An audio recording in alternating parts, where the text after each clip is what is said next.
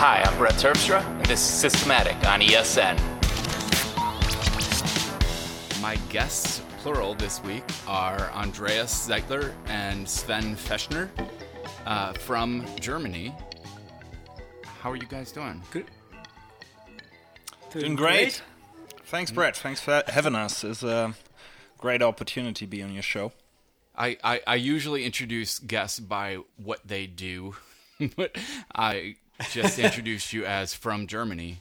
So tell us what together you guys do a podcast. What's that one called? That is correct. We are doing a podcast called Der Übercast, but as you probably better call it in English, it's called Der Ubercast. Which would mean cast. Isn't Uber like over or above? Yeah, exactly. Yes, it's sort of. That's. I think when we invented the name, it was the big days of everything being called Uber, and remember a lot of my American friends and colleagues sort of using Uber a lot, and it's very funny for a German because obviously a German word.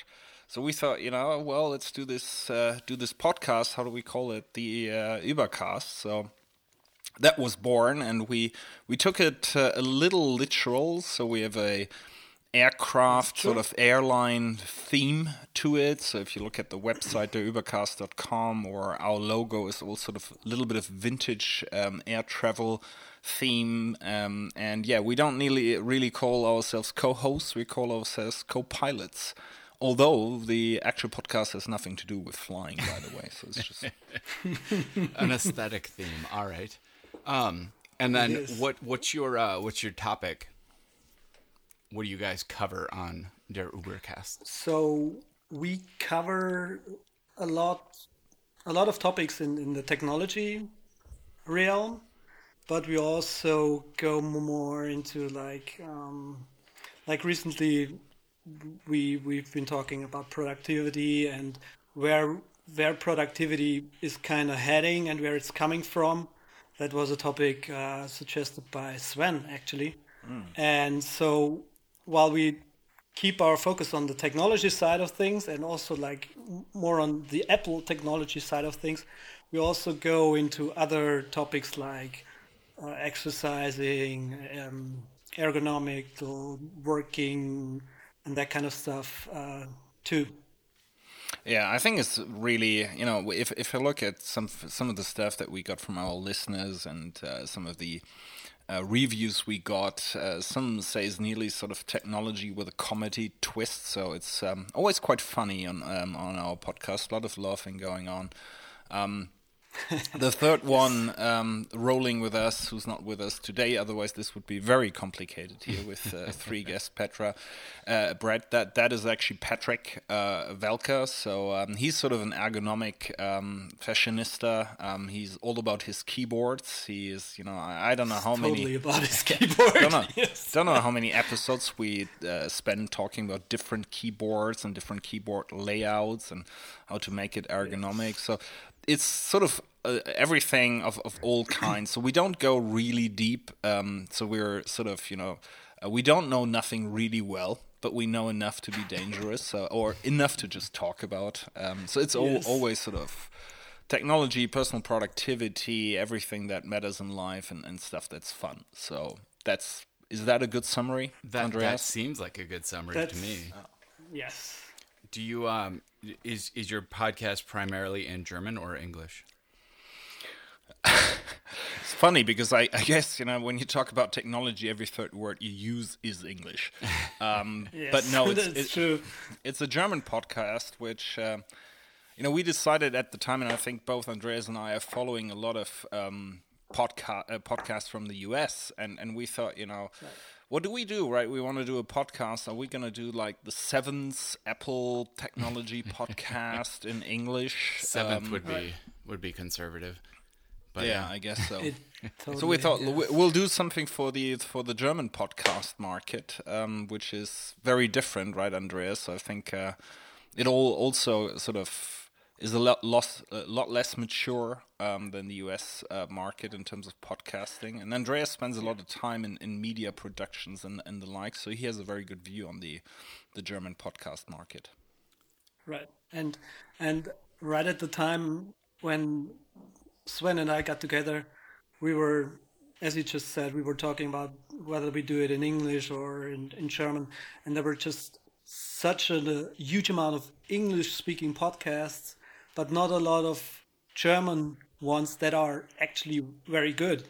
Because in the conversations we had, we never were able to come up with at least 3 names of German podcasts that we like, that we want to emulate or imitate, rather.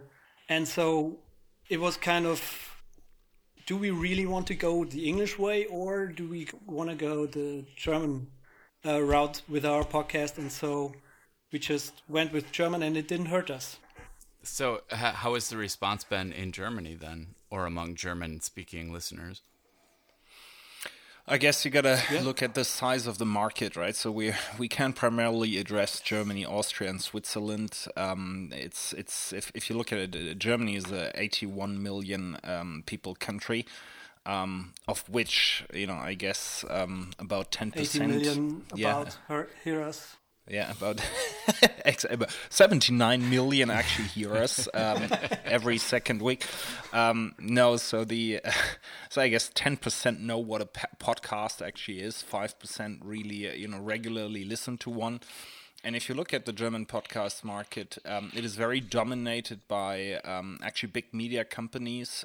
Similar to NPR, I guess, in the US. So lots of our radio stations and television stations run professional podcasts for some of their formats, and they dominate the charts. And you have a very few indie podcasts amongst we are in, and I think we have a good response. We have a solid listener base, but it's nowhere at the scale, that from the US market. So not comparable, really. Very intimate little, we know every other listener by name, I guess. No, just kidding.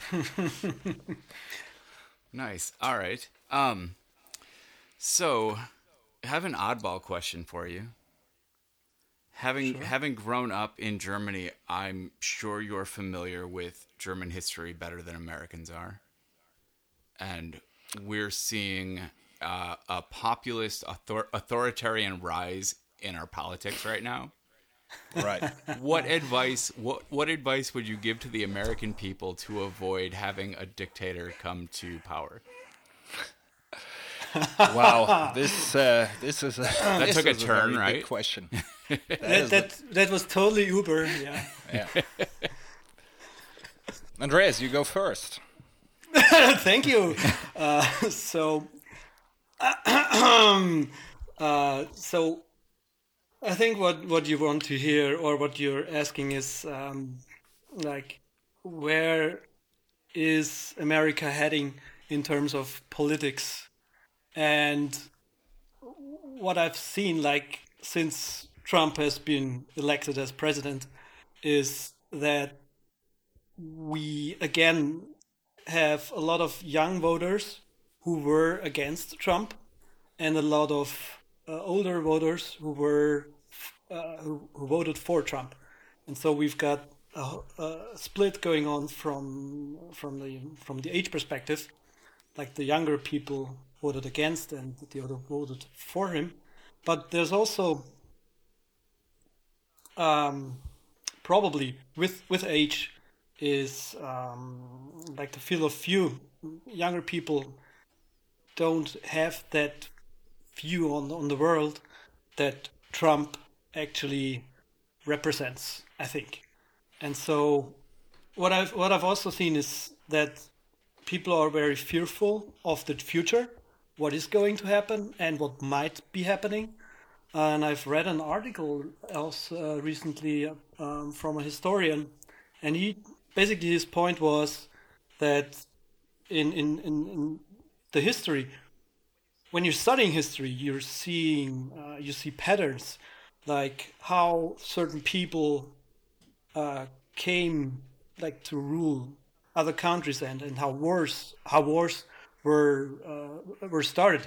And his point is basically that right now, looking at the entire world, we see a new era of war coming, and that we should be careful of the next couple of years, what might be happening. So I think, actually, I think America is heading the kind of, if we are going to have a war, I don't think America or Americans will be in the losing. So then that's a pretty dramatic picture. Yeah, it is. It is, So- yes. so but I- if you read that article, you would be of the same opinion. I guarantee you. I already am of that opinion.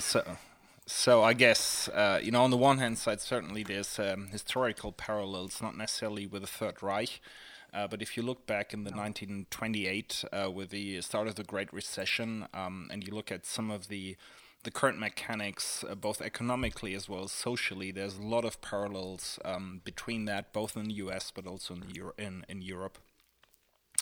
What the advice would be is obviously the 4 years term that Mr. Trump is starting in January is when opposition and when the next preparation of the next election starts for the remainder of those that have different views and different values. Protecting your constitutional rights for freedom of speech, supporting quality press, not propaganda or tabloid press. And sometimes when you look at things like Fox News, you think, not sure how sort of neutral their view of the world is. I can answer that. It's not. Excellent. So I think that's really support freedom of speech, free press. But at the same time, I think we need to realize all of those that have liberal values, that have democratic values.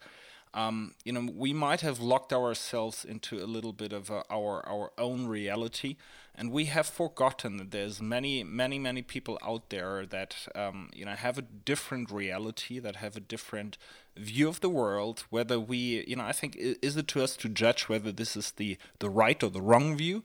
I guess it's just a different view, and I think now the pendulum is swinging. That those opinions get a little louder, because honestly, some of our the liberal opinion and voices, they're busy being at the tennis club or the golf club rather than go voting, which is the biggest problem ultimately, because I think Hillary Clinton had the lowest turn-up of Democratic voters in the last 8 elections from the articles I've read. So she just didn't get the people mobilized. And the result is that, what was it, below 50%, is that right, Brett, of US citizens or people that are allowed to vote actually voted.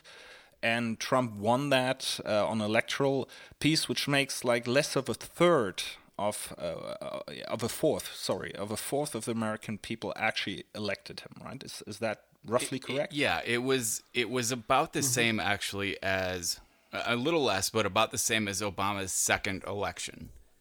Okay. And she has actually, as late votes come in, she has actually won the popular vote by over 1 million, almost 2 million votes. So people did show up, but not enough, and the Electoral College arranged it such that those 2 million votes really, they didn't count at all. So yeah, Okay. it's a tough time, but I think we're in this together. There's lots of concerns in Germany and Europe. There's lots of concerns in the NATO. I think is this a one-off situation, if you like, over the last few decades, where somebody that really didn't have any political position all of a sudden is president of one of the most powerful countries of the world, and everyone just goes like, okay, what's his foreign policy really? Right. We don't know what's coming our way, right? And we've been very, very loyal allies to the US in Europe and in Germany for a very long time, and for very good reasons. And now we're just like, okay, no idea what's happening. Let's just figure out, right? What is you guys have a chancellor still. Is that? Yes, correct. And Angela Merkel. Angela Merkel. Yeah. She's the only European who has thus far really expressed distress over Trump. Everyone else has basically taken a wary but welcoming stance, hoping that they can work out relations. And as far as like public speeches go, she has been fairly clear that this is an unstable and scary situation. So I feel like Germany, of all the countries in Europe, has perhaps the most guarded stance right now, and I kind of appreciate that because we have owe a it very to our guarded history. stance. Yeah. Yes. We owe it to our history, I guess. Yeah. I feel like all the other countries in Europe that were, eventually attempted as the Reich moved through Europe, I feel like they should be at least as wary, but we haven't heard much from Poland, etc. yet. But, Poland also has a right-wingish government, right? So I think they're a little more, relaxed, maybe the wrong word. But at the end of the day, right, this is power at its best. I mean, a lot of people that were opponents of Mr. Trump during his rally, even in the Republican Party, all of a sudden seem to be making peace with him, right? I'm still curious what's coming out of that conversation with Romney that he If you look at our politics, though, Republicans fall in line. They march to the same beat, and they're very good at voting in unison.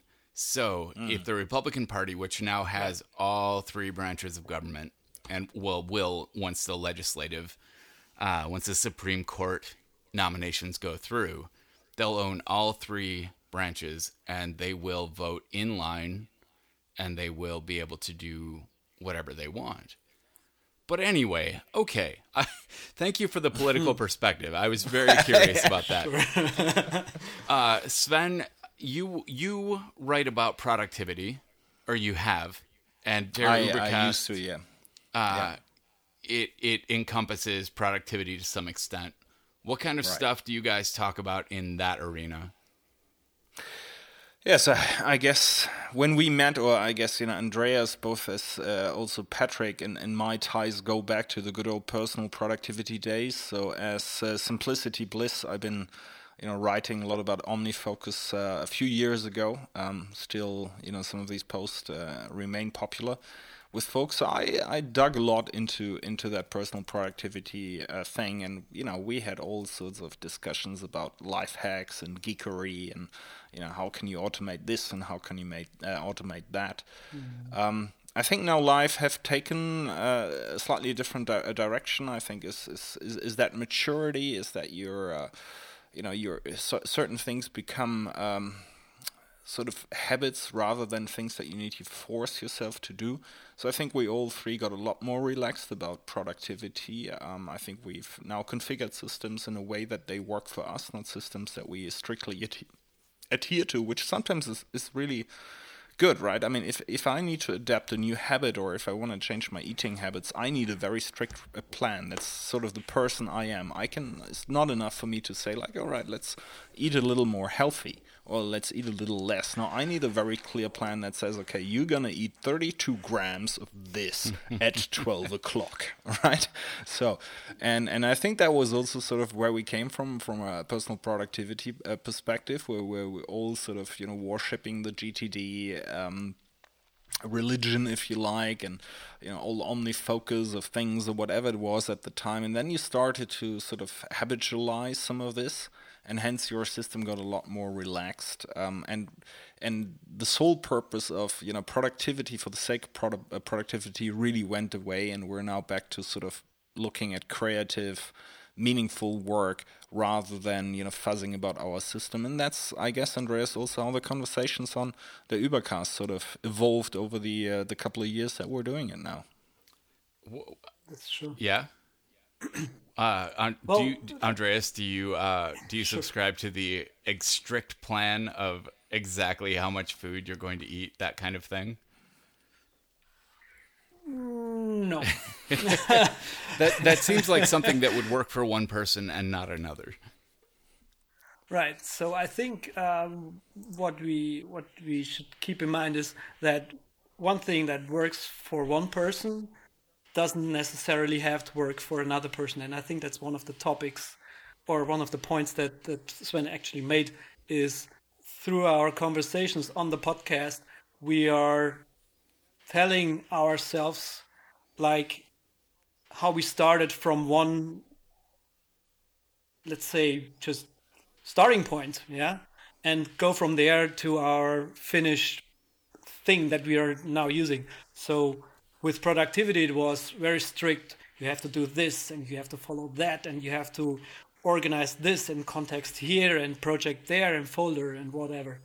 And so after, I don't know, years of doing this, we've kind of grown into our own workflow where we are not dictated or adhered to that system anymore, but kind of melted it or melded it into our own workflow. Like Patrick, for instance, he's been going off digital and into like writing. He's carrying a book around where he's taking notes and that kind of stuff. Something that wouldn't work for me at all because I'm all digital. And so there are many other things as well. Like, I don't know, some things that always keeps coming up is like things like Evernote or how do you take notes? And Sven, I think, is still using Evernote, for example, and I'm currently using Google Keep. Okay. So your system changing. kind of adapts over time, and I would say relaxing is actually a good word. You stop adhering to someone else's strict plan and realize what works for you. Right, but you build habits really. So just going back of the sort of analogy of eating more healthy, and I know Brad, that's also a subject for yourself, obviously. For me personally, it starts with like, okay, here's your dietary plan, and it says exactly, what's the sort of dish that you eat at that day for lunch or for the evening. And I need to do this for a certain period of time until my sort of brain ticks in, or I don't know if it's even the brain, but it's at some stage, my body understands what eating healthy actually means. So you develop a new relationship to food, and then you can drop that very, very strict plan because you now understood and your body understood what that means. It's less, it's this type of food, what have you. And I think the same goes for productivity systems. You start with a very strict plan, right? You need your XYZ contacts and you need these lists and a project is that and blah, blah, blah, blah, blah, in this type of folder. And at some stage, when you've done this, I've done GTD now for, 15 years or whatever. I mean, I just grown out of it and some of it just sticks. I don't need context anymore because I organize tasks automatically from a context perspective after so many years of practicing it. Yeah. So I'm less about the plan.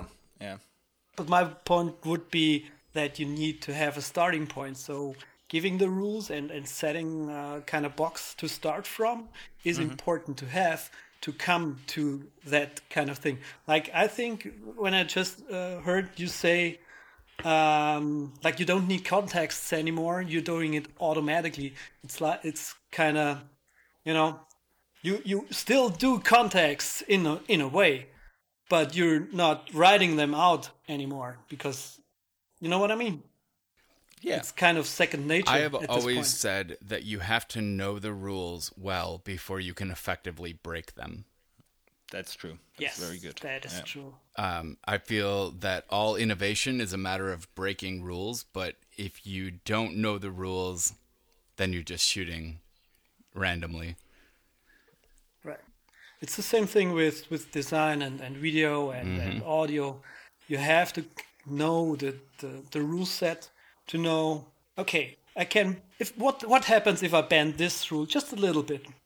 And so it's also like you're recording music too. Yeah, don't you? I do all of that. Every creative pursuit requires some kind of grid that you have to understand before you can work outside of it. Yes. Right. But you also gotta develop, and this is a very interesting way of viewing it. Is you gotta develop a drive that really gets you to leave your comfort zone. Because once you understood the rules, it's very easy to just stick with them, right? I mean, if you look at musical compositions, if you look, video aesthetics, graphic design, you can choose to just go with what's there right now. And you'll be fine, I guess.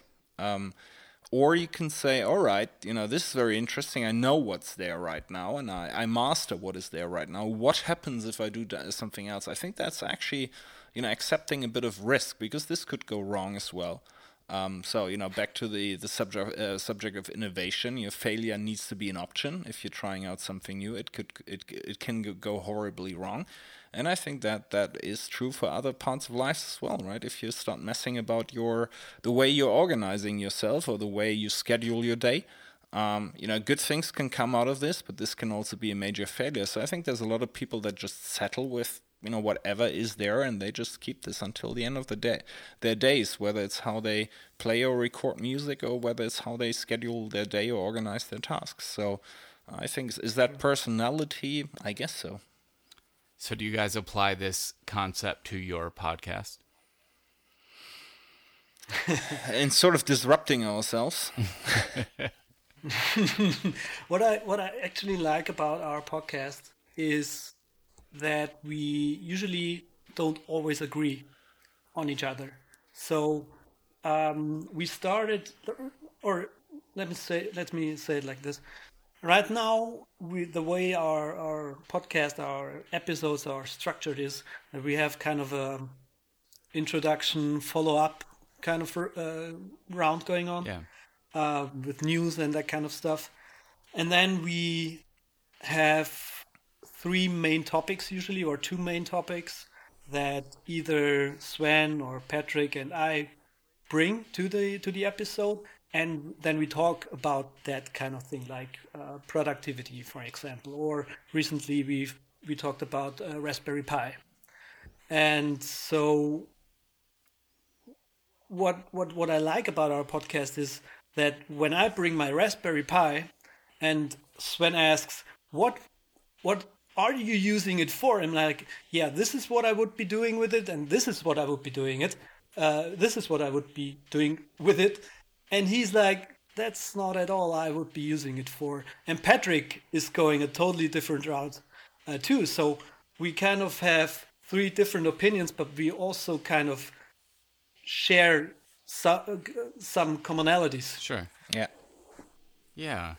So I've had healthy disagreements all the way long. Yeah. Particularly Andreas is very, very, very critical. Very critical guy. I am critical of the things I use, because when I want to use something, I want to love it, and that's why I'm critical. Steve Jobs was a pretty critical guy, and he made some pretty amazing things. So I feel like that kind of team actually ends up being very productive. Someone that can criticize everything because, out of love, of course. And then people who are just willing to throw out ideas, willing to fail, like it all comes together. I feel like all of those are integral parts of success. I've had a few guests on recently that are all in the podcasting sphere. Elsie Escobar and Aaron Mankey from Lore, and people that are, working heavily in the podcast area. And we've talked in the past about, what makes a good podcast, what's the future of podcasting. So what would you guys add to that conversation? I think, do you want to say something, or yeah, no, let me have a go at that. So again, you got to look at maturity of different markets, and I think in Germany there's still some development that we need to go through that the US podcasts have largely done already. Obviously, there's some very professional produced podcasts out there in the US that have more the format of a conversation, of a talk show interview, like what you're running here with Systematic. But you also have these narrated podcasts, and those that have a lot more journalistic preparation to it, right? I mean, you write a script, you do a lot of background research. So I guess if you want to professionalize the media, this is where you're going with it. This is really where you're going. It doesn't the format doesn't matter. It doesn't need to be narration, but I think the professionalizing it, because if you look at the Ubercast, for all three of us, it's clearly a hobby, right? I mean, I have a management position in a very large corporation that 95% of my time goes there, and then with the remaining 4%, I just bought a house and renovating that. So, what's left, right? So I wish what's that left really is 1%. Are you putting 1% into your podcast? Well, if I'm honest, that's pretty much sort of what it comes down to at my end. Luckily, I have 2 more devoted partners that do all the productions, that run all the notes, the show notes, and the likes. And we also just get on every 2 weeks, so that relaxes the whole situation a little bit. But that's current reality, right? So if you want to professionalize that, you got to bring that dedication from a time and effort perspective, but also the market needs to be mature enough to actually take on such a podcast. We're still struggling with sponsorships in Germany. To be quite frank, it's not particularly common to sponsor podcasts, so it's very, very early days. Andreas, would you agree? Yes, I would totally agree with that. But if you look at the numbers in Germany, like ARD and ZDF, those are the two of the bigger or public media houses. Governmental media houses in Germany, and they have publish statistics about listener quotas and how many people listen to radio on the internet. How many people? They have a statistic for people who listen to podcasts. They have statistics for video, and if you look at the numbers, I don't know about you guys, but I have had that feeling like 2 or 3 years ago that podcasting wasn't going anywhere. It was kind of going in more in a horizontal line, but not going upward, plateau, right? Yes. And plateau. And you can see that in the statistics as well. And that's kind of fascinating because we also have that in Germany too.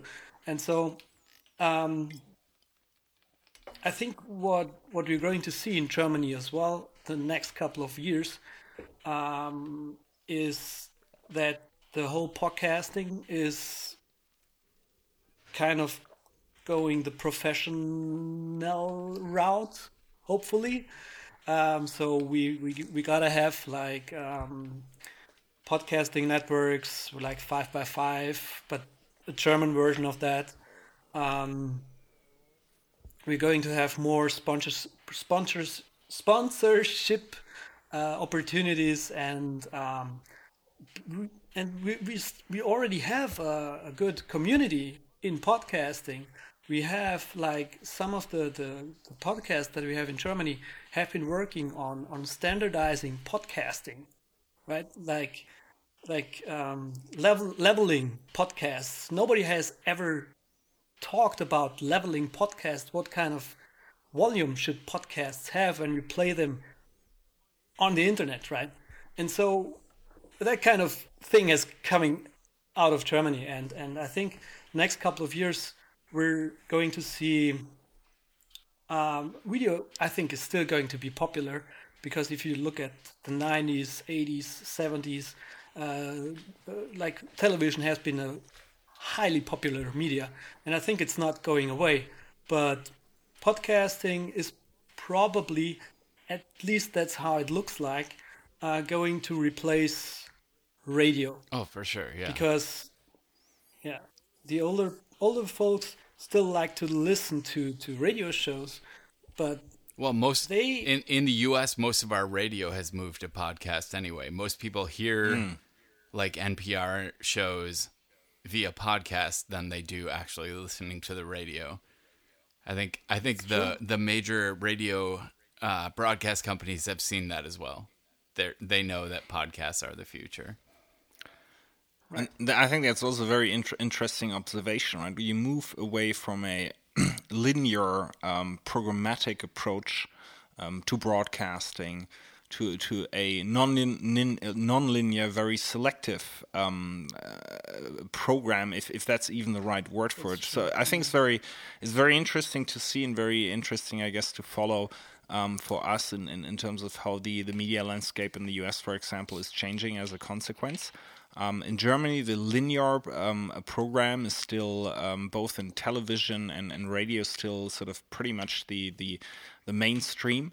Although we see clear disruption there coming as well, to Andreas's point. But again, I think to our earlier point, right, the sort of tying back to disrupting yourself, breaking the rules. It is a very bold move. If you imagine you're a program director in a radio station, and you've done that for the last 2 decades, and now you face this disruption of the industry. Are you going to be the one that says, no, hang on, I'm just going to hang on to the stuff that I know, right? We're going to run that program linear style.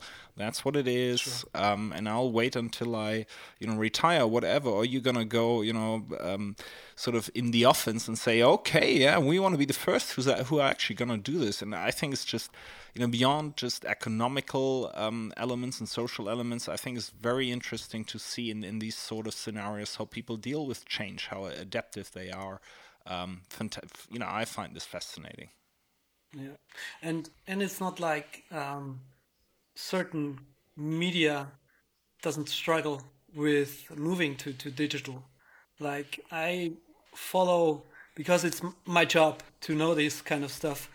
I also follow traditional television media on YouTube, and there's one show called Galileo, and it's a television show, but they also have a YouTube channel, and their YouTube channel is so bad.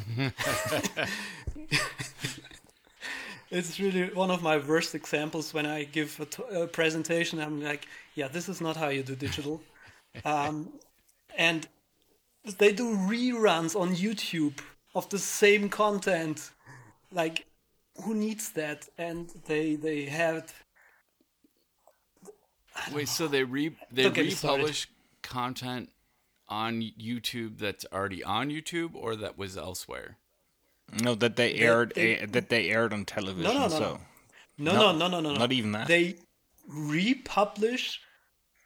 It's like Brett was saying. They republish stuff they already published on YouTube. That's ridiculous. So it's super stupid. And the folks in the comments are like, "Hey, we've seen that like 2 months ago. Why do you keep uploading the same video again?" That's a valid question. And it gets thousands of downvotes, obviously, and they don't get it. Maybe they just got a new apprentice and it's just re-uploading everything. Probably. Whatever. Probably. No, I think, and as this is one of the bigger popular science shows on German television, actually very, very popular. So that's pretty pathetic to be honest. I didn't know that, but Andreas is the big video star YouTuber on our team, so he's following that stuff a lot more than I am. So. All right. Thank you. But on the other hand, when I give talks and I want to give an example of a good, well produced corporate channel, I always name Cisco. So that's a great company. I've heard. So I do work for Cisco. I actually have nothing to do with what we do on social media on YouTube. So very glad to hear that seems to be top quality. But yeah, so that's where like the 95% of my time go to, Brett. But when we talked a little earlier, I was intrigued, right? I think we all, in some way or form, care a lot about exercising, eating healthy. losing weight. I'm just, really going at it again, a lot more focused than I used to for the last few weeks. I fall off the bandwagon a little bit, just not keeping the discipline up. So I'm, curious if I can learn something from the two of you that helps me sort of, establishing my regime in terms of exercising more focused exercising, and also eating more healthy. So I'm just going to collect a few tips here, I guess, from you guys. Did you just lead the interview? No, I never did. I will but I say, was so curious hearing that earlier, so I just had to come back to it. I will say that for me, I have always, at least since I gave up working in offices, I have always done what I feel like, which, given my personality type, that is often dangerous. The things I feel like doing are usually self-destructive, but over the last year and a half now, I've had to really be conscious of what I choose to do. And somehow, like, walking every day gave me a tangible benefit. Like, I felt better. I was able to think more clearly despite having medications taken away from me. I was able to achieve goals that were immediately satisfying. And that just led to, for me, starting to jog, starting to run, wanting to do it every day. Every time my brain gets frazzled, hectic, I want to go for a run. And right now that is working extremely well for me. I've gone from 240 pounds to 195 pounds. And wow. Yeah. I've seen the posts on Facebook. It's great to watch that. I honestly don't know how to translate that into kilograms, but it's a lot. No, you can see it on the pictures, right? Yeah, my and face I think that's has changed. all that matters. And that's positive reinforcement, so I do it. But as far as like defining a regime, I couldn't possibly. I don't know. I just do what my body wants now, and I go for it. That's kind of interesting. So, because you just hit on two different points for me. So one thing is like you say you do what you kind of feel like, and that doesn't work at all for me. Like I'm also hyperactive. I don't have an attention deficit though, so I went to a psychologist. What's it called? Yeah, it's a psychologist, right? Well, there's psychologists, which would be like talk therapy and diagnosis, but psychiatrists are the ones with the medication. Ah, yes, gotcha. So not with the medication. So it's psychologist then, and he ran me through a couple of tests to test whether I have an attention deficit. And I don't have an attention deficit. I'm just really, really fast. So what does that mean as far as behavior? What is just being hyperactive but with good attention? What kind of behavior does that create? So I'm going down rabbit holes, and when I'm doing that, I'm going down very, very quickly. And what it feels like is I have a really hard time sitting still. Like, I don't know, you can see it here on the video. I have a really hard time like just sitting at one spot for 10 minutes or so. Like meditating was really, really, really hard when I started it. And so But you meditate now? Are you able to? Well, yes. The same guy who tested me for attention deficit also like guided me to a way to work with my hyperactivity in a way that I don't need medication. And so one of the things was meditation, basically. And it's not actually meditation, it's progressive muscle relaxation. Sure. Have you heard that term? Okay, so he taught me a little exercise that just takes about 15 to 20 minutes. And he said, well, studies have shown this works really well for people of your kind. And I'm like, sure. And he was like, no, try it. Please try it. Just every day for like a week or so. Just try it. And so I did that. And what actually convinced me doing it was he measured my heartbeat before the exercise and after the exercise. And my heartbeat went really down in that 20 minutes. And so I was like, okay, fine, let's try it. And after 3 months or so, I really felt more calm. I had less diverting thoughts. Like, you don't need to check on YouTube now. You don't need to open Twitter, right? Yeah. Just because of those 15 minutes sitting still and basically not trying. People told me for 2 years of people telling me you should try meditation. People would send me links. They would send me audio, like guidelines, even free subscriptions to mindfulness programs. And I had the hyperactivity. I didn't believe I could sit still. I didn't believe I could disconnect for, even 15 minutes. But after 2 years, I finally broke and tried it. And I've had much the same results. What about you, Sven? Right. Yeah. Yeah, so I guess sort of coming back, and that was why I was so curious and sort of asked the question.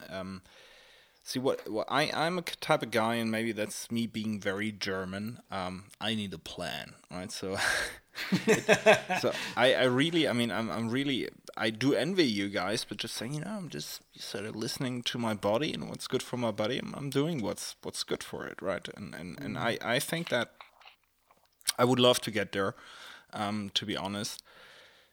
But right now I need a plan, whether it's exercising, whether it's nutrition or mindfulness.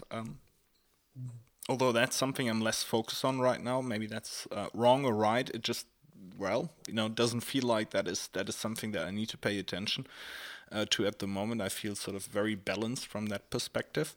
Luckily also neither affected from attention deficit nor from hyperactivity. But when I engage on a trying to lose weight, right? And I'm not supersized, but I'm overweight. I can do with a little less. I just can't go and say, all right, let's see sort of just eat what's good for you, because I do have these very simple situations that do challenge me. If there's a chocolate bar in front of me, you go like, well, if you just have one piece of it, that should be fine, or whatever, have it, and then you can really start tomorrow, and you can be really, you're gonna be really looking at that more closely tomorrow. So that's where I need a plan, because then my anchor basically is the plan. Going back, no, it's not on the plan. You're not supposed to eat this right now. Stick to the plan, right? So that's really how it works for me, at least in the beginning. And I think then when you swing into something, you develop a more conscious and healthy relationship to exercising or to eating, then I think you can drop the plan at some stage. But in the beginning, I just really need this. But actually, the promise of these meditation and mindfulness activities is that when you do meditate for a certain period of time, you start to develop a closer relationship with your body, and you start hearing your body more. Mm-hmm. And so basically one thing goes in hand with the other. So you have to plan and you stick to it, and then you hear your body saying, no, but I don't care, I just eat that chocolate bar right now because that's how I roll. Right? So here's the interesting thing that happened to me. I've always eaten, at least in the last 15 years of my life, I've always eaten pretty healthy. I did enjoy ice cream, chocolate, things like that. And then I get into cooking as I got into exercise and as I got more mindful, I began wanting to spend time just cooking. And it wasn't about my health. It was about I enjoyed the chemistry. I enjoyed finding like how to make certain tastes, certain flavors, how to cause reactions with food. And in the process, I started, not intentionally, but I started removing sugar from my diet. And it wasn't something I thought about, but then one day faced with a candy bar, I think it was Heath Bar, I didn't want it. Like it didn't, suddenly, like the thing that would have always been impossible to resist before, I realized like, I don't want that because I'd started to recognize I had removed enough extra stuff from my intake that I knew exactly how sugar affected me. And so I don't cut sugar out completely. I create a lot of simple sugars by, heating up onions, for example, like caramelizing things. You make sweet food, but now that food tastes better to me than any kind of refined sugar. And I think that's the point. The point is probably not so much about the sugar, because I think I know exactly what you're talking about, right? I mean, there's the difference between a industrial, made chocolate bar, right? You can name any brand you want. Don't want to, pick out one in particular, and then you go into a, high, top of market chocolatery that really, do the stuff with the best ingredients. They use a lot less sugar because actually some of their ingredients are so good that you just know, like, this is how this is supposed to taste. Yeah.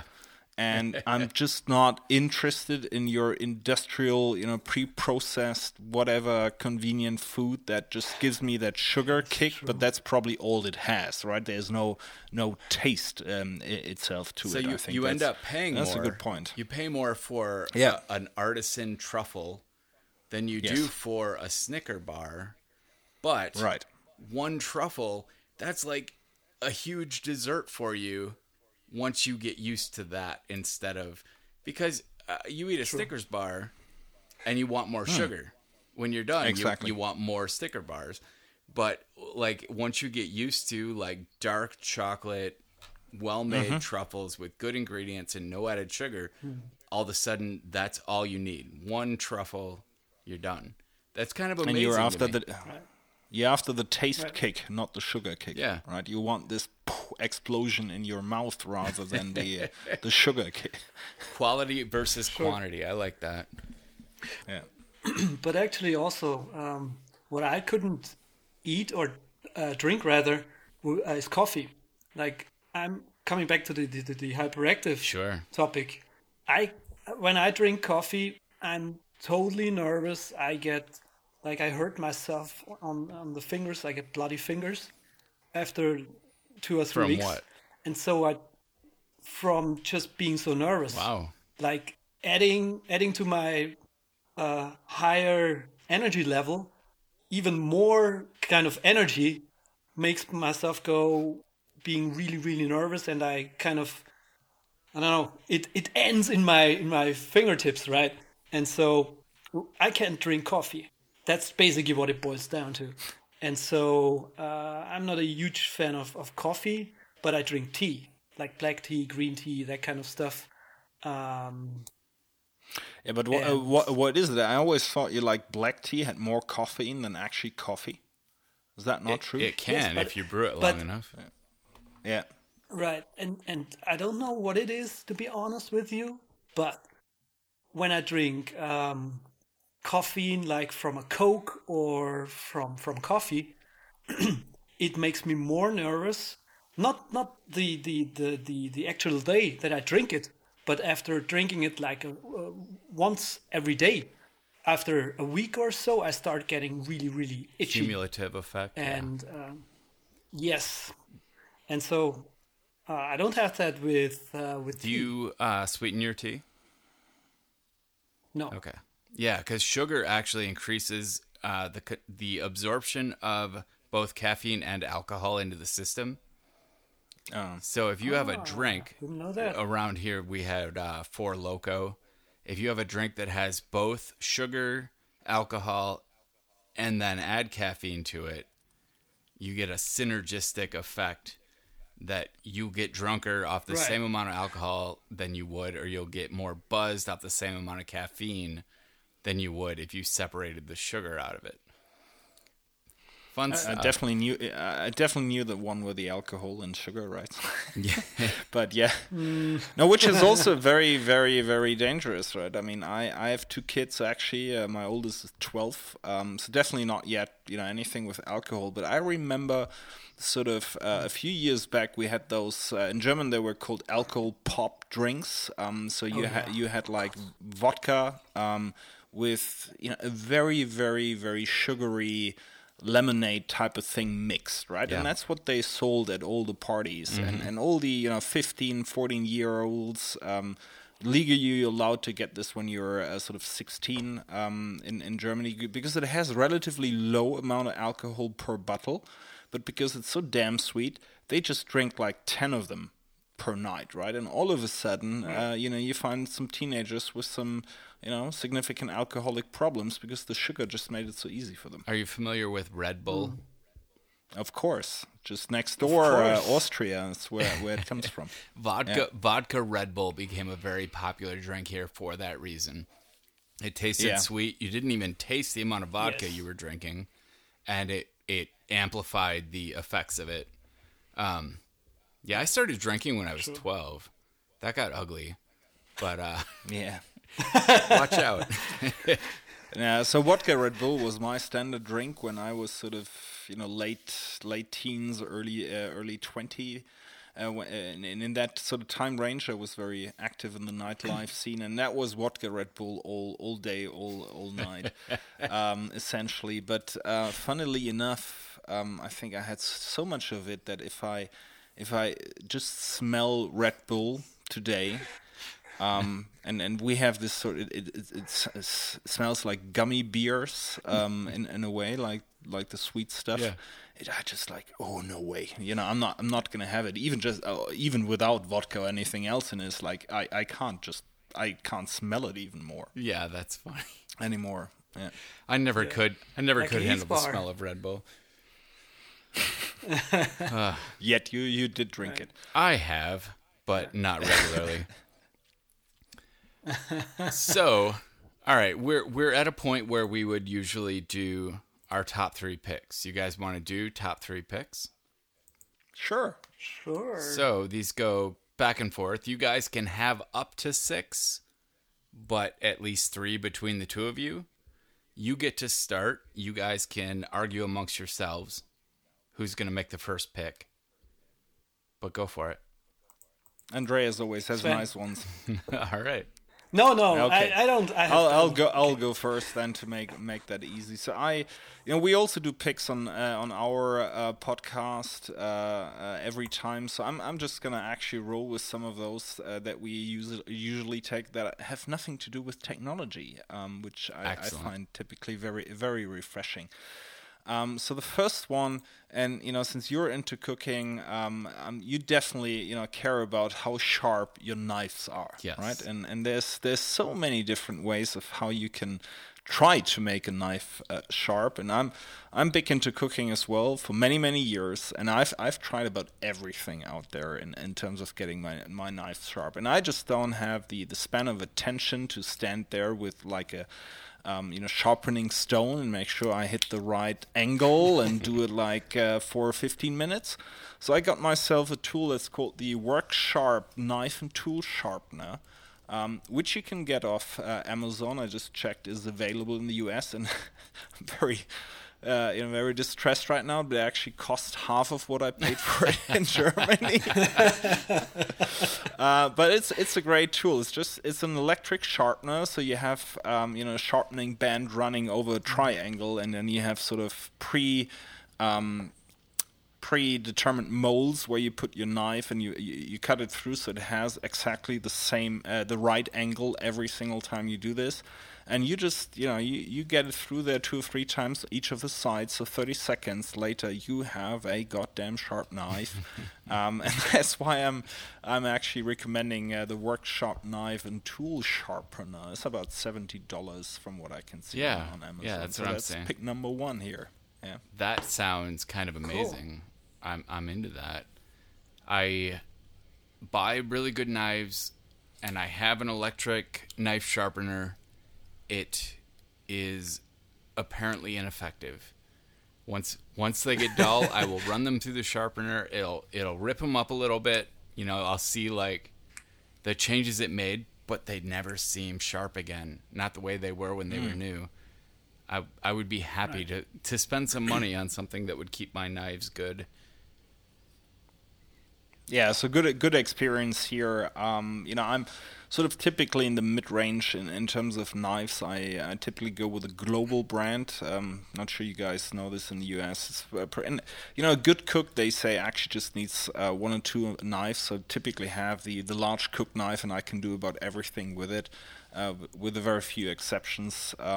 So if you need to cut meat off bones, it's not as effective. But whether I need to, cut an onion or cut a steak into 2 pieces, is always the same knife. But for those, it works actually quite well, and I'm pretty happy with that sharpener. Nice. All right. I just looked up the global knives as well.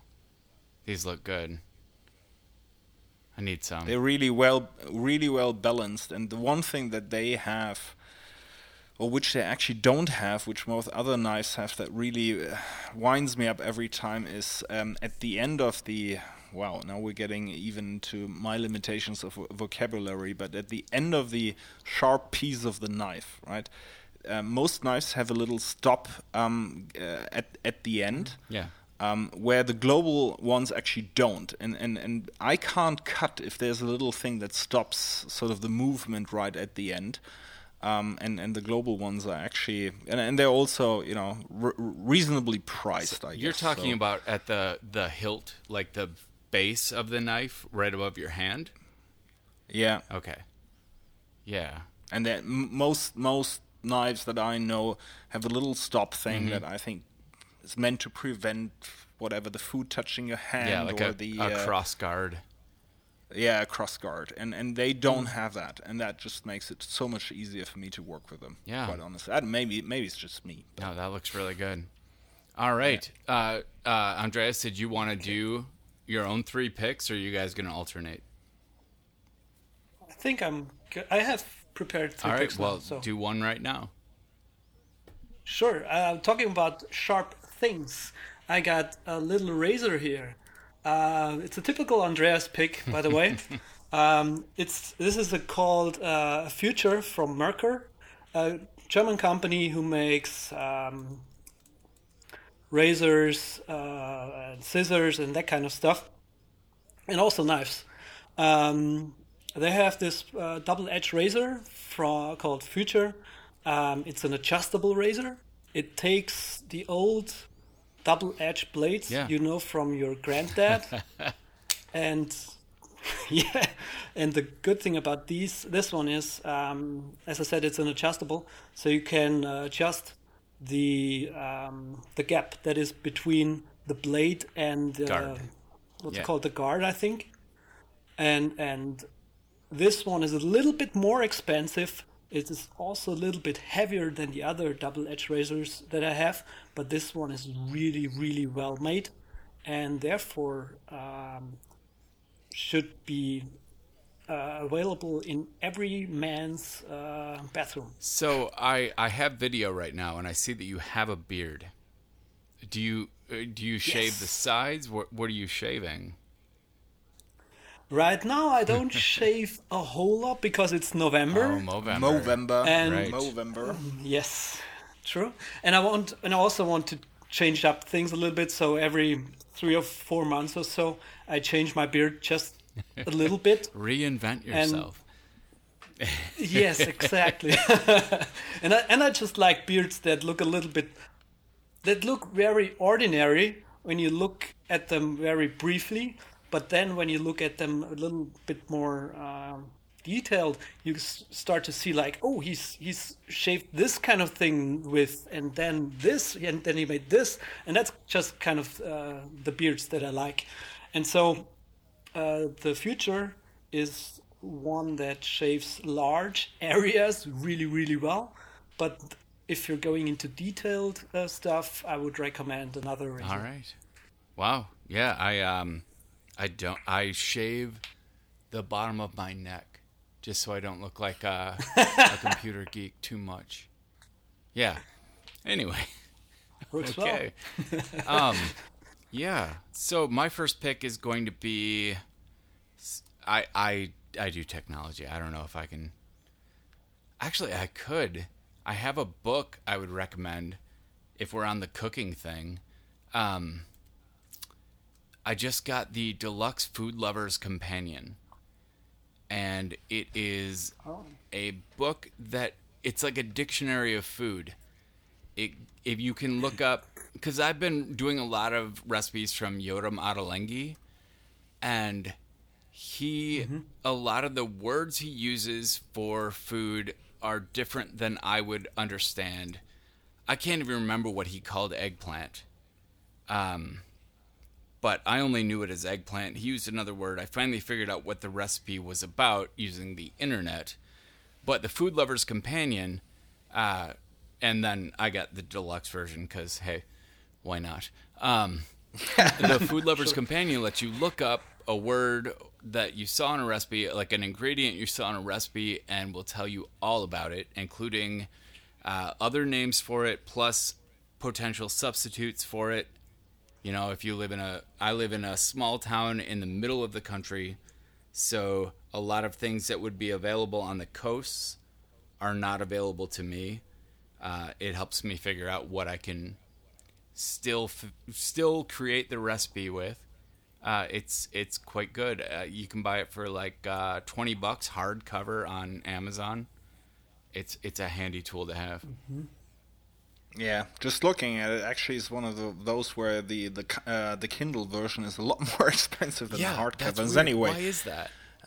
I don't know, but that's maybe also the only books I still get hardcovers, cookbooks, right? I mean, that's just you need that physical thing.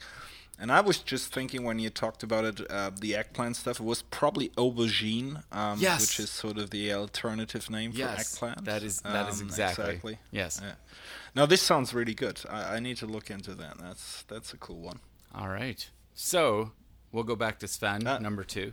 That's number 2 for me. I'll keep it with stuff that's available in the US and that I bought. So there's a company that's called This Is Ground. They do sort of upmarket leather goods, and we all, next to sort of loving our technology, we love all our bags and stuff that you carry your technology around with. And I travel a lot, and I have a lot of cables and power plugs and whatnot to take with me, and I like to be organized as well. So that's the German side. So I have bought the Tech Dop Kit from This Is Ground.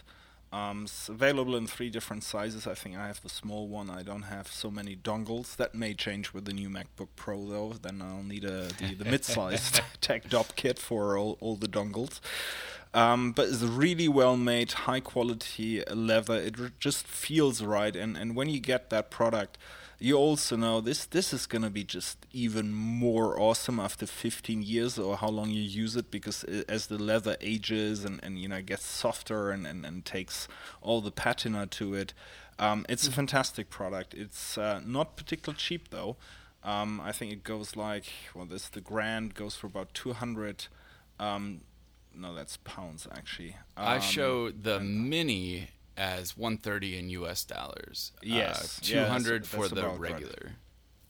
Yeah. So it's not cheap, but it's really, if you're, making a purchase and you're pretty sure you can use that for the next 10, 15 years, this is super high quality. You have a little bit of organization, so you can, have a few things where you can put the cables into and whatnot. So it's highly recommended if you travel a lot, if you like to be a little bit organized and you still like to have a quality bag, not some nylon stuff. Go with the Tech Dop kit from This Is Ground. If you do want the nylon stuff, have you seen the Cocoon backpacks from, Cocoon? I think that's actually the... I'm looking it up right now. They have a front flap, and underneath it has this crisscross of elastic bands covering the whole thing. Stuff. And you can kind of you can stick cables and wrapped cords and adapters and dongles in any way that works for you. That one I've actually found I have one behind me in this office. It's been really good for airline travel because when I'm sitting in an airline seat and I don't want to be digging through a big bag, that one I can basically open the front flap, lay it down, and see exactly what I need, and then have a place to put it back. Granted, it is nylon. It's not beautiful. It's not fun to touch. But that one works for me, too. And those are like $70. Yeah, I had a small version of it. Cocoon Grid It, I think it's called, if you just get sort of the grid where you can put the cables into it. But it was... I didn't get along with this rubber band style stuff. It's too complicated for me. But I can see how this works for people. So definitely great stuff. That's that whole German thing, right? Gotta have the nice leather. It's gotta be nice leather, exactly. Sharp knife and nice leather. Oh, there you go. Wow, that's sexy. Wow. All right, so.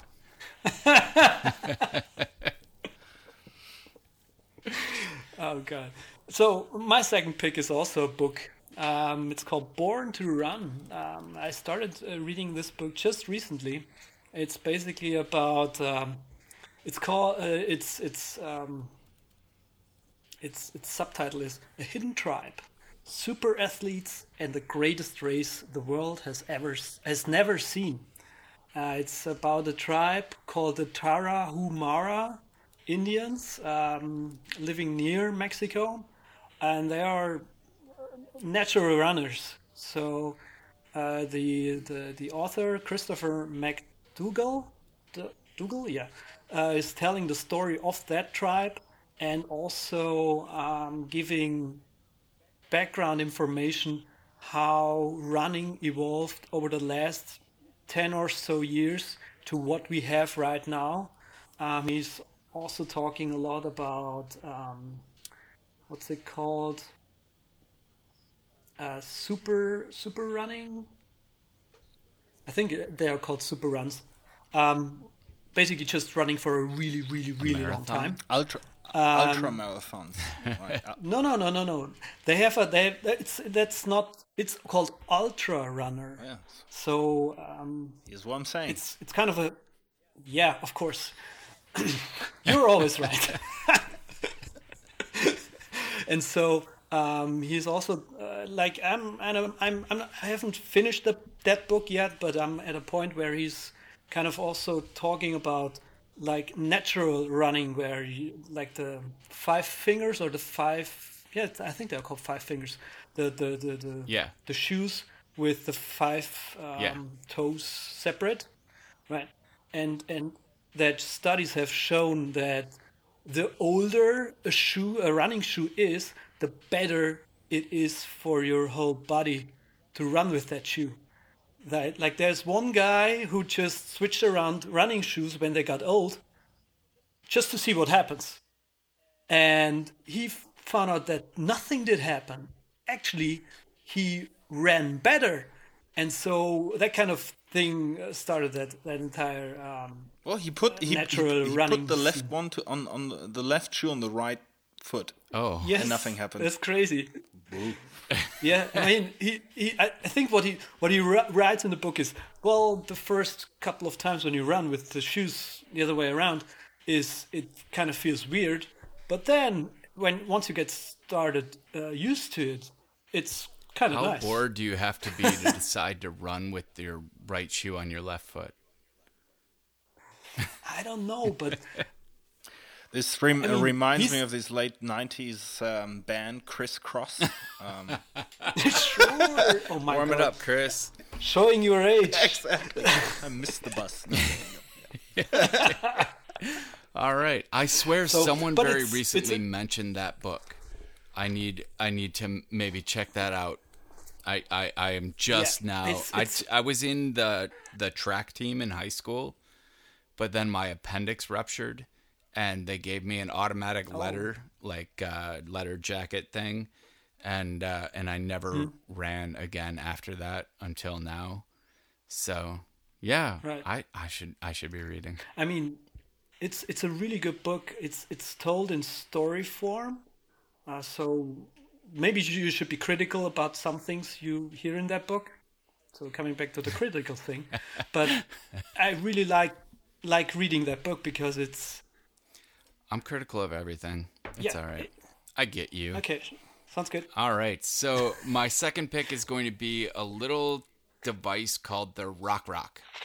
It's a Bluetooth transmitter and receiver that I can. I recently. So I've been doing yoga lately, a lot of yoga, and I noticed that to change the music, if it was a class that had music, they would always have to walk to the back of the room into where the stereo was kept and make changes, and I wanted them to be able to just control it from their mat with their phone. It annoys me that someone would have to walk across an entire yoga studio just to turn the volume up or down.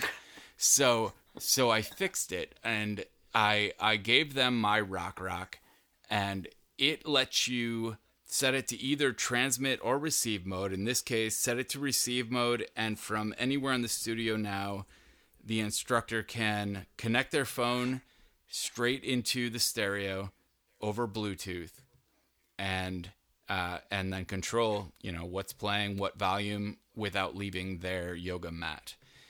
You can also set it to transmit, so you could hook it up to a device that didn't have Bluetooth. I don't know, like an old Sony Walkman maybe.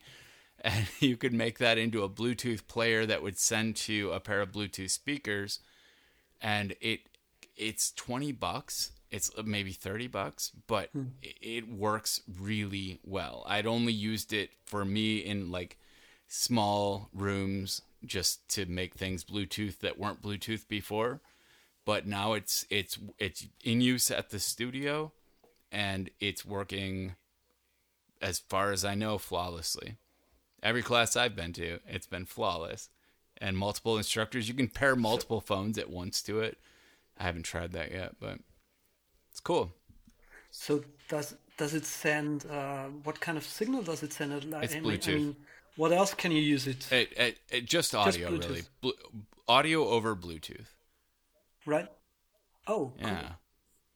And it's a strong little Bluetooth thing. And a charge on it will last a couple days. So, I mean, you can leave it plugged in near the stereo, but you can also have it, charge it for a couple hours, and it'll last a couple days.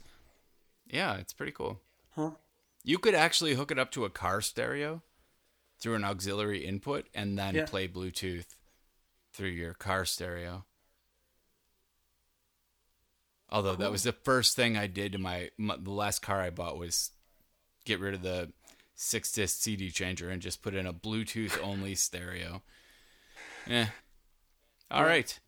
So back around. Cool. So yeah, my last one I'm gonna take a little risk with, because it might be everyone's going, oh, that's old news. Come on, you guys from Germany, you have no idea. But I'm gonna recommend a movie. It's called Whiplash. Whiplash is a absolutely must-see if you love jazz music. Or drums. Whiplash is... Or drums, exactly. It's about a young drummer that goes into a musical school, wants to become a very famous jazz drummer. he runs into this completely weirdo teacher that runs the big band, the number one band of that musical. Is actually played by J.K. Simmons, and incredible. I mean, the way he plays that role is just, breathtaking. And then they come into a very unhealthy love-hate relationship as he sort of grooms him to be the number one drummer in that band. And there's so much to learn about life and about music and about jazz in particular.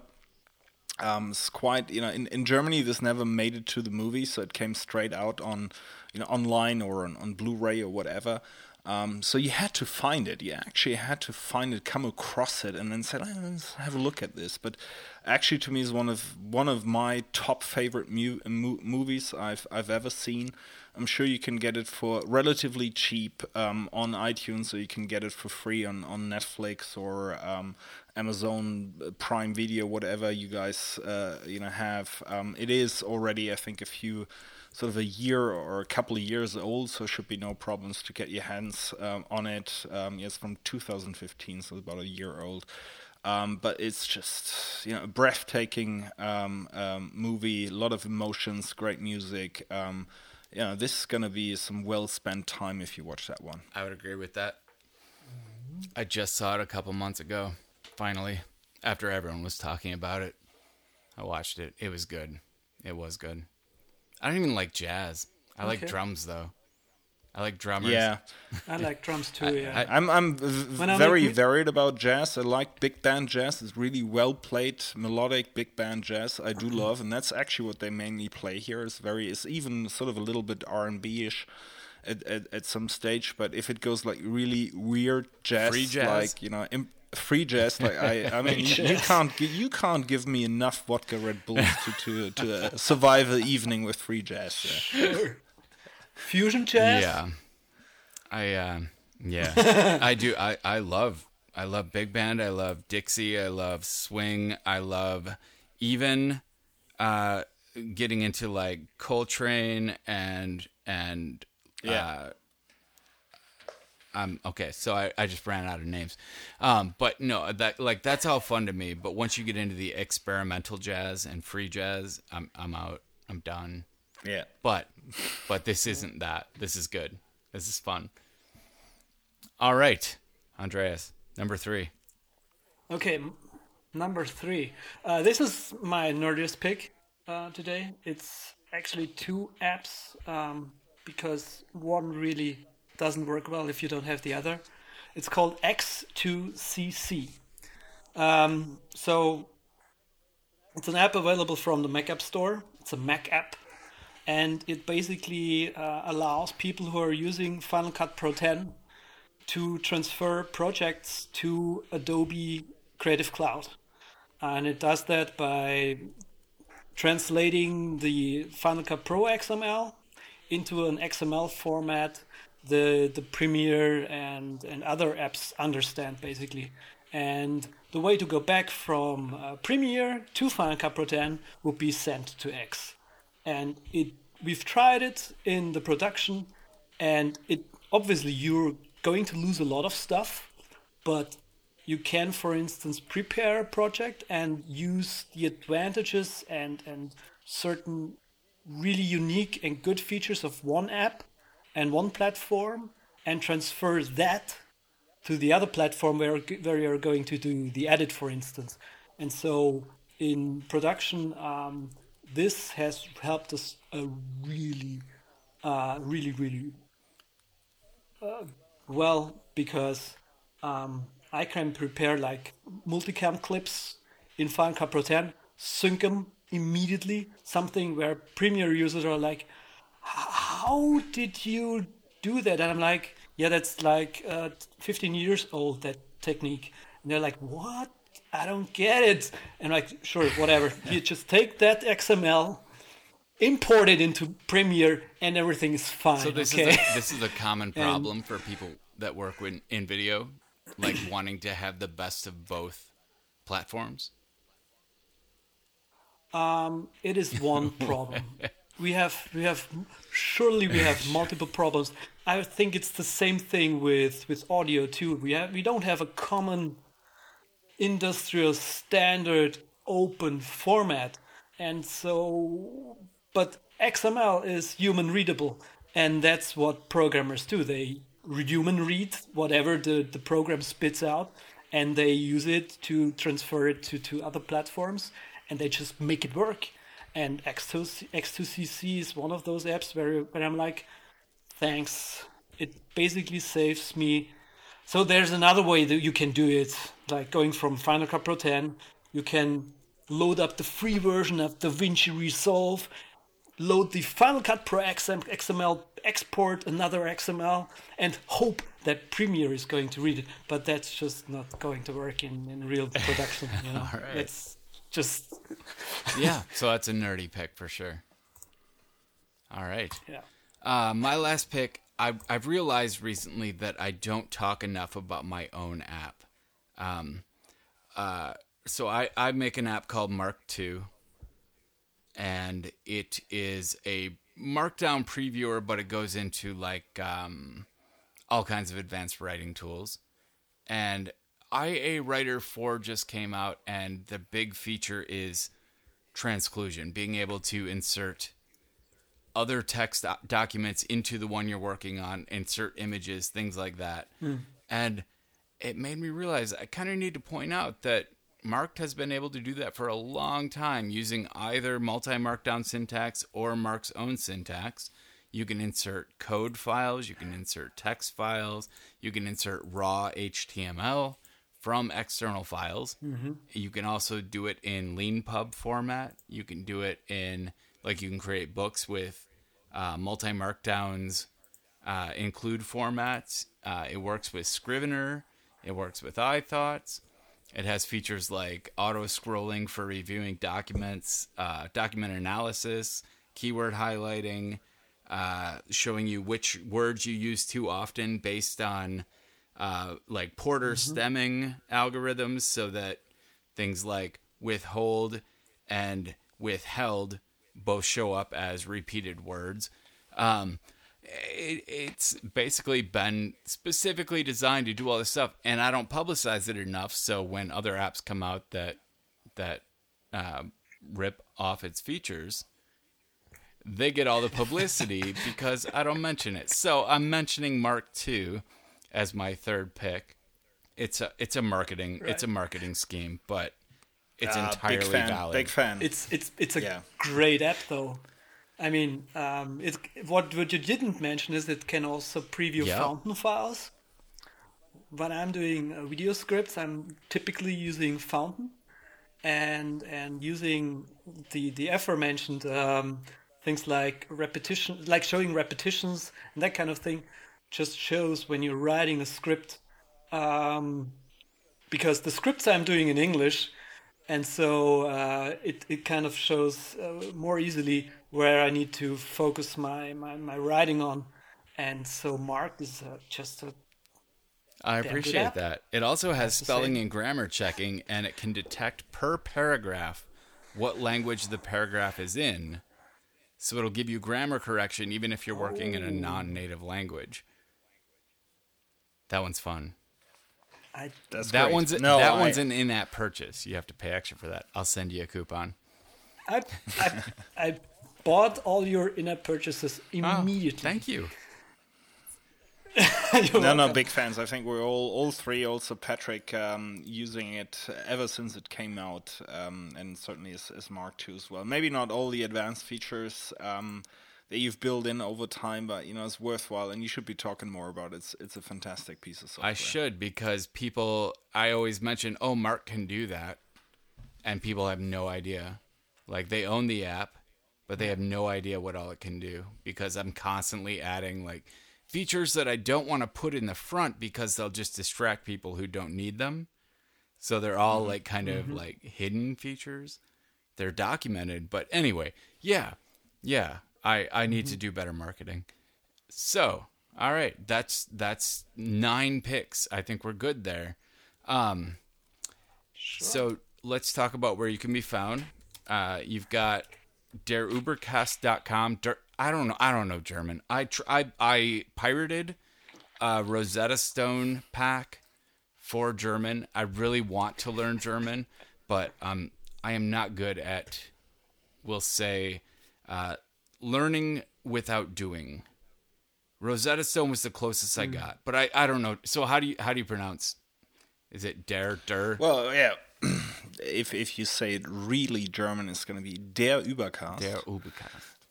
Yeah. But we actually intentionally pronounce it a little bit sort of, Anglo-Saxon, so it's going to be derübercast.com. Yeah, that's where you can find us.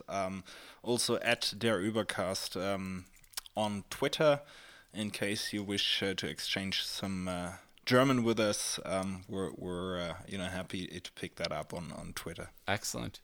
Anywhere else you want to mention, you can link anything you want to here.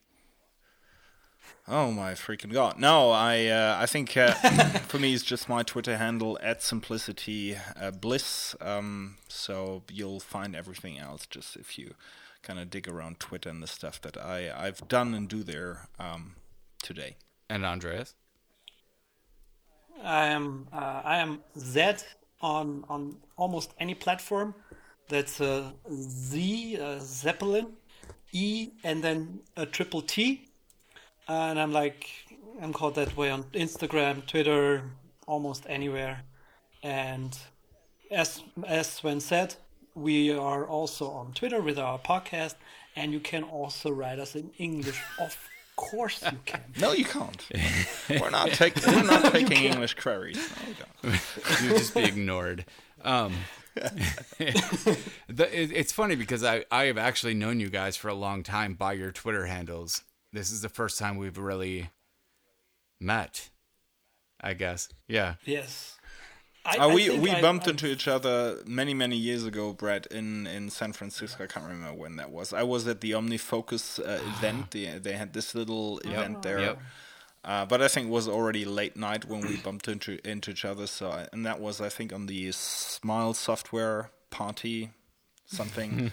So I absolutely, did not expect you to remember that because it was very, very late, and there might be some, Red Bull vodka stuff involved. I appreciate your forgiveness. Yes. I have a horrible memory for those for parties or events where I meet multiple people in a night. I just tend to forget everybody. So thank you for forgiving me for that. No problem at all. All right. And for people who haven't heard yet, there is now a systematic chat room, a Slack team that you can join, interact. There are random conversations going on. There are systematic related conversations going on, and then plenty of private messaging with both guests and listeners. So if you go to signup.systemcast.net, and Systemcast is SYSTMCAST. I know this is all very confusing, but signup.systemcast.net. You'll be able to get yourself an invite into the Slack team. You can also follow Systemcast on Twitter, SYSTMCAST. And then I'm Brett Terpstra. I'm at brettterpstra.com, and TT Scoff everywhere else. Everywhere. So, thank you guys for being here. Thanks for having us. Tell Patrick we missed him. Yes. All right. And that was episode 178 with Andreas and Sven from Der Übercast, and we'll see everybody in a week. Thanks for listening.